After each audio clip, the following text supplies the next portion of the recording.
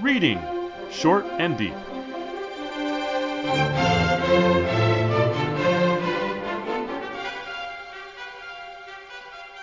Hi, I'm Jesse. And I'm Eric. And today we're reading Short and Deep, Built Up Logically by Howard Schoenfeld, also known as The Universal Panacea by Howard Schoenfeld. There might be a few other authors of this story, but the person, the human that probably wrote this story is named Howard Schoenfeld. I think people who are kind enough to listen to us may want to know why you said that about the human. Well, because in one version of this story, Howard Schoenfeld is a character actually named in the story. And all of the story is about the writing of a story, which has one guy creating a universe out of words on a page. So when you put yourself in the story, which many authors do, you open yourself up to a lot of big question marks. And I think this story has many big question marks and many exclamation points. Yep, I think so. The story, you want to give us an overview of what happens in the story? Okay, it's a bit confusing. There's two guys. They're walking down the street, and one says, "Here, have a cigar." The other one takes the cigar, and then they enjoy their cigars. And then one of them starts inventing rabbits. Well, a rabbit. He invents the concept of a rabbit using his hands. He gets the feel for the creature's fur, and he builds it up logically from the feel. So this is from the version of the story called Built Up Logically. Mm-hmm. And then they proceed down the street, inventing things as they go, or appreciating things as they go. They go to a nightclub where they meet a few characters who are familiar. Some of them are wooden. They time travel 5,000 years into the future. Or do they? Well, they do, but it has no effect on anything because the whole universe time traveled 5,000 years into the future. Although it does affect the story. Kind of. And then what happens next? They go to a party where one of them meets another version of himself and takes control of the story, kills the other character, but then the other character takes back control of the story and kills the other character, and finishes off the story with two final words. Jesse, I'm sorry. I don't think that summary is actually accurate. It's not accurate, yeah, but because he doesn't meet another version of himself at the party. I think the Baron's another version of himself. He doesn't do much in the party, but he's lying there comatose on the floor until he wakes up, picks up a gun, and shoots himself. Well, maybe this confusing summary is the best one can do with a story like this. I don't know how to explain the story other than it's bonkers. It's bonkers, but it has bonkers. A logic. Okay, so let me try an alternate, which will go together with yours. And okay, so the story opens with a guy walking down the street with another guy. The first guy is the first person narrator. He's saying, I was going down the street, and Frank used his hands to conjure something out of air. He invents the rabbit. He starts out with its fur, and then it's the only possible thing that can come out of fur that feels that is the rabbit. He invents it by building it up logically. This notion that you can build up logically from something, as if you didn't have to worry about where the thing came from to begin with, that is the fur, that's never actually explored, nor is it explored whether or not there is such a thing as an actual logic that would mean that you'd have to wind up with rabbits if you started out with that kind of fur. But, maybe this is a dream. Or maybe it is just a philosophical game. Or maybe it is a drug experience of some sort, because in the original version, they don't share a cigar, they share marijuana. And there are a few differences in the texts so that wherever marijuana was mentioned before, it becomes cigars in the version that we're talking about, which is the better known version. In fact, it's been widely read. So they decide to go to up to 52nd Street to a club called the Three Sevens. And at the club, the Three Sevens, our speaker sees a guy talking to a woman at the bar, and he kicks her, and she falls down thump. She's wooden. And she really is wooden, and she's made out of wood. They have a little exchange about what it means to have to be reading something to such a wooden character. It turns out that the thing that this fellow who kicked the wooden character is reading is the story that we are reading. We begin with the very same words. So we have one level of reality inside another level of reality, putting aside for the moment the question of whether or not fictional reality is itself wholly different from real reality, or shared reality, or historical reality, or whatever you want to call it.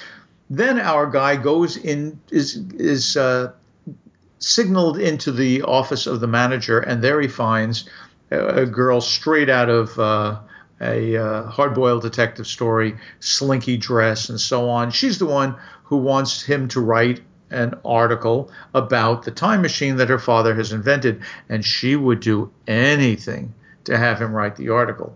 Well, he thinks that he would like to do that, but what winds up happening is that they go off for 5,000 years, and nothing has changed. But it turns out that the guy he was with, the rabbit inventor, has been left on stage for 5,000 years, unable to play the musical instrument that that character had invented for himself, without realizing he'd have to be able to learn how to play it. So he's really angry. They go off to a party, and at that party, the character seizes control of the story and gets the host to think that the prior narrator is breaking in, and shoots and kills him. However, when much earlier our narrator had looked at the fellow at the bar who kicked the wooden character and was reading a text which he himself had written, it turns out that that character in the bar in a gray overcoat was himself. So the version of himself that was killed at the party isn't the only version of himself in the story. And the version of himself that is still alive in the story then starts writing again using the typewriter in the office of the manager's daughter. And in that, he writes a scene in which the guy who had usurped the story gets killed. And then our guy, now in control of the story again, finishes the story, and we see what he is typing, and he adds the last two words, "the end." Right. Is that adequately confusing? It's very...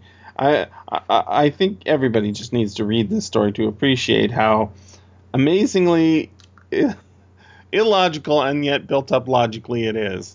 Yes, that's it, the built up logically. So here's what I would like to point out.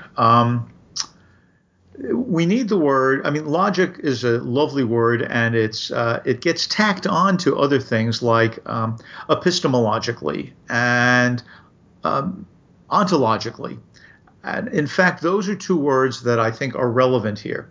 Epistemology is the branch of metaphysics that has to do with ways of knowing.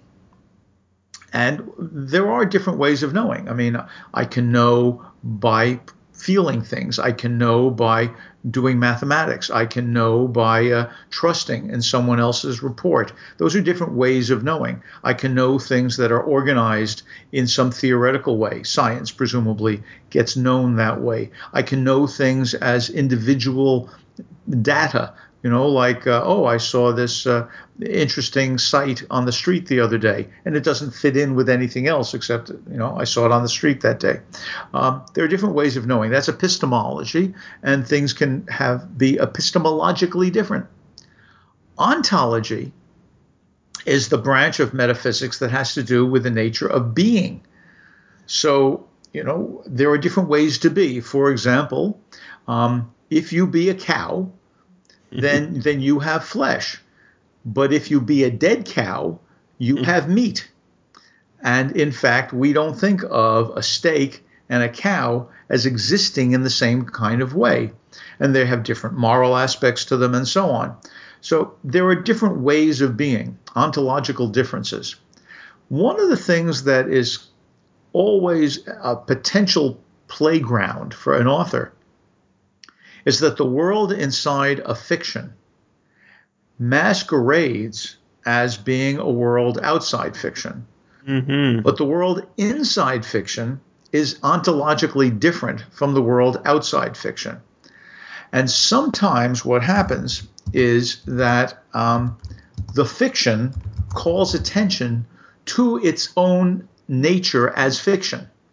And this is what is often called self-reflexivity. Mm-hmm. And I want to take a minute to talk about this because it's really crucial ontologically, and hence this story is built up logically, that is to say, ontologically and epistemologically by the games it plays with ontology. So if I can, I want to go back to a famous example of this self-reflexivity. Here we have, this is from chapter 5 in H.G. Wells's The Time Machine. The time traveler is back from 802-701 AD and is telling what he saw to the people at his dinner table back in 1895. And here I must admit that I learned very little of drains and bells and modes of conveyance and the like conveniences during my time in this real future. In some of these visions of utopias and coming times which I have read, there is a vast amount of detail about building and social arrangements and so forth. But while such details are easy enough to obtain when the whole world is contained in one's imagination, they are altogether inaccessible to a real traveler amid such realities as I found there. Conceive the tale of London, which a Negro fresh from Central Africa would take back to his tribe. What would he know of railway companies, of social movements, of telephone and telegraph wires, of the parcels delivery service and postal orders and the like? Yet we, at least, should be willing enough to explain these things to him. And even of what he knew, how much could he make his untraveled friend either apprehend or believe? Then think how narrow the gap between a Negro and a white man of our own times, and how wide the interval between myself and these of the golden age. I was sensible of how much which was unseen and which contributed to my comfort, but save for a general impression of automatic organization, I fear I can convey very little of the difference to your mind. Now, clearly in this passage, what Wells's time traveler is doing is saying to his dinner companions, if you were reading a fiction, then you would get all this detail. But you're not reading a fiction, you're getting a report from me, so I can't give you the detail. In other words, this paragraph is saying to the reader, hey, look, this really is fiction. You can't make believe it's not fiction because the guy is actually, this is funny because the guy is in a fiction talking about this thing that presumably isn't fiction. Or to put it another way, and I tried to stress the word real here, whenever you have self-reflexivity, an example of art calling attention to its own existence, means of existence, its ontology as art, whatever else it's doing, it's making a reality claim for the work of art. And I think that's a general rule. I've been looking at it for years, and it seems to me, examples of it, and it seems to me it holds. And that, I think, is one of the great things about this story built up logically, because again and again and again, when we have the author encountering a character who is himself the author, who's reading a manuscript, which itself is the manuscript of the story that we are reading, etc. Everything that's going on here is a reality claim. There's one kind of reality after another. And in fact, our main character, when he seizes control back from the character who had gotten away from him and has him killed, he's happy. He's got the manager's daughter. He's ended the story successfully with the words, "the end." In other words, there is a reality that we're supposed to accept here, except, of course, the way the language works. This can't possibly be real. So this thing which is built up logically, it's not just the rabbit which is built up logically. Rabbits, by the way, being wonderful things that magicians presumably extract from hats. Right? It's not just the rabbit that's built up logically or the plot that's built up logically. The story called Built Up Logically is built up logically, except it's the branch of logic that studies paradoxes. And it's the particular kind of paradox that comes out of the ontological conflicts that you get with self-reflexivity. And it seems to me that if I were trying to teach the concept of ontology and the differences between art and reality, this story would be a perfect example. Yeah, it's so rare you get it, something so uniquely what it is in such a concise and enjoyable package. And what I like about the title is, it refers to itself. The ending is anticipated by the reader. It's there on the page. But even the original story title, The Universal Panacea, which I think is also brilliant, does the same job. And that's the first opening, that's the first line of the story. The Universal Panacea, Frank said, lighting a cigar. Have one. Right. Have one what? How about a story? And that's exactly what, when you have a collection of letters in an alphabet and you can form them into sentences, you have created the universal panacea. That is, you can build up whole universes with just 26 or 27 letters and periods and commas and quotation marks, a little bit of paper and a typewriter. Exactly. And they become a time machine. Indeed. Not just Wells's time machine, but in fact, our narrator's time machine, the one that, or I should say, the one by the manager that moves everything 5,000 years and you can't tell. And who is the manager, do we think? He's one of the characters who's only there to let us know that somebody is managing this story. You're right. You're right. This story in many ways goes in and out of our shared reality. For instance, going back to that wooden character, here's the passage from the story. Who are you? Our character asks the guy in the gray overcoat who's reading. For an answer, he doubled up his fist and socked the blonde sitting next to him, that is at the bar. She thudded and teetered on the bar stool. Before falling off, she hit the floor with a resounding thump. Wood, he said, looking down at her. Solid wood.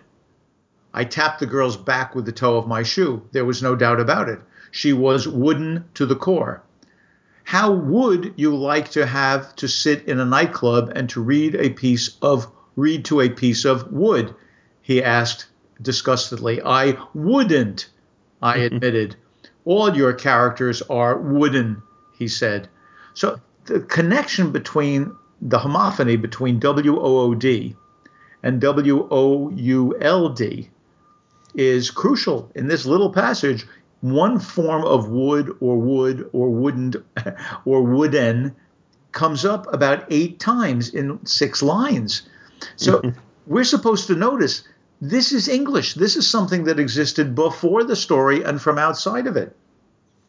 In addition to that, there are references in the story, and I don't think you and I need to take a lot of time.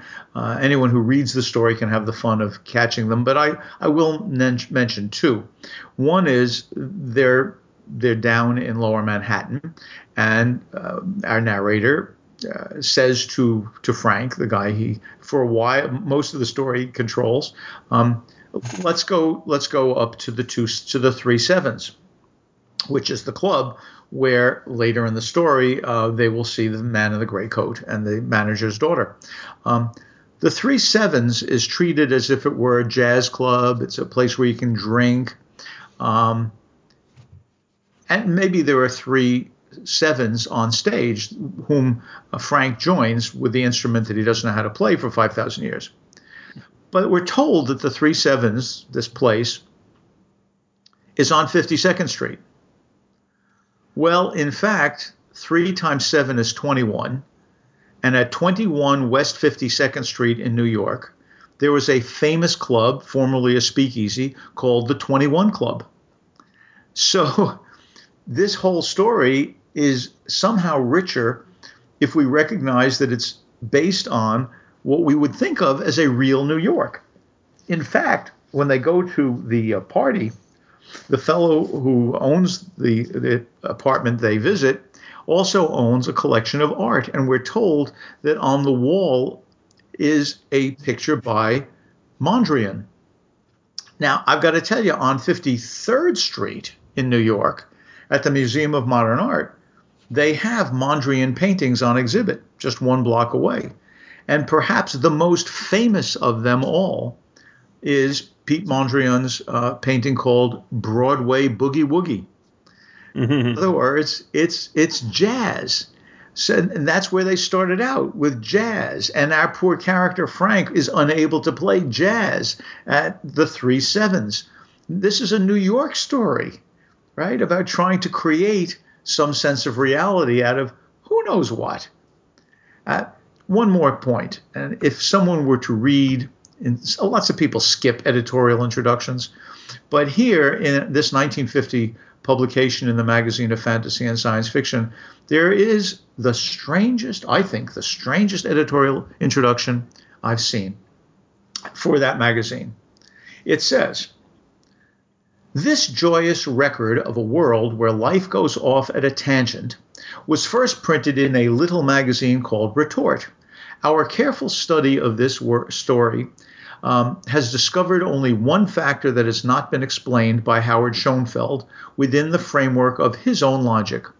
While everything else is carefully arranged within his mad pattern, he neglects to define for us the profession of birdsmith. It is far too easy and sane to assume that a birdsmith is one who devotes his energies to forging metal replicas of various birds. Such a reasonable assumption has no place in Mr. Schoenfeld's mad universe. It will be obvious to the reader that the profession of birdsmith must be an arcane calling having nothing to do with either birds or smithies. And if you complain that this discussion of birdsmithing hasn't much relation to the following story, the story has little to do with the ordered life you live." Now, that's quite a challenge to the reader, you know. Mm-hmm.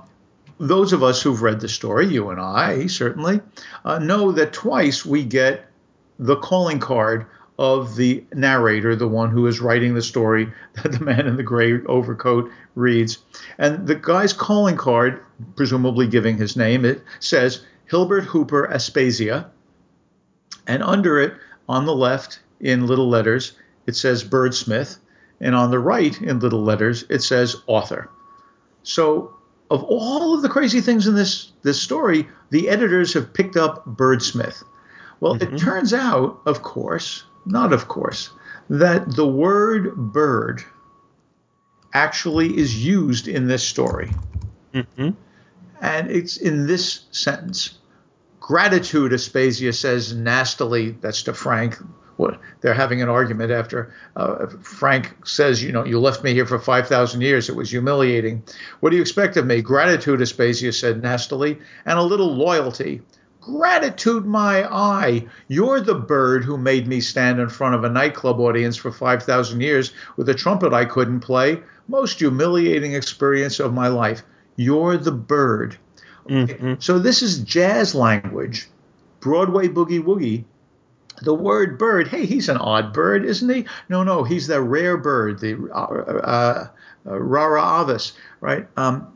Phrase that goes all the way back to Latin. Bird just means character. So, in fact, a birdsmith, presumably, is someone who makes characters. Or birdsmith on the left of the calling card is identical to author on the right of the calling card. Wilbert Hooper Aspasia is a birdsmith. Now, assuming that we have figured out what that means, let's go back to that editorial introduction. And it ends with, if you complain that this discussion, meaning in the editorial introduction, of birdsmithing hasn't much relation to the following story, the story has little to do with the ordered world, the ordered life you live. So what the editor is saying here, and I can't help but wonder if it wasn't Schoenfeld who wrote it for him, the editor is saying, if you don't realize it's important to know what a birdsmith is, then you don't understand why this story matters in your ordered life. In other words, your ordered life is being commented upon by built up logically. So what kind of comment, if you think that makes sense, Jesse, what kind of comment do you think the story is making about the reader's ordered life? Well, I keep thinking of the context of where this was originally published. It was originally published in a magazine called The Retort, and it was a magazine subtitled An Anarchist Quarterly of Social Philosophy and the Arts. It didn't normally have fiction in it. It had a lot of poetry. It had articles about how to resist war and how to resist prison and all the things that anarchists would go against.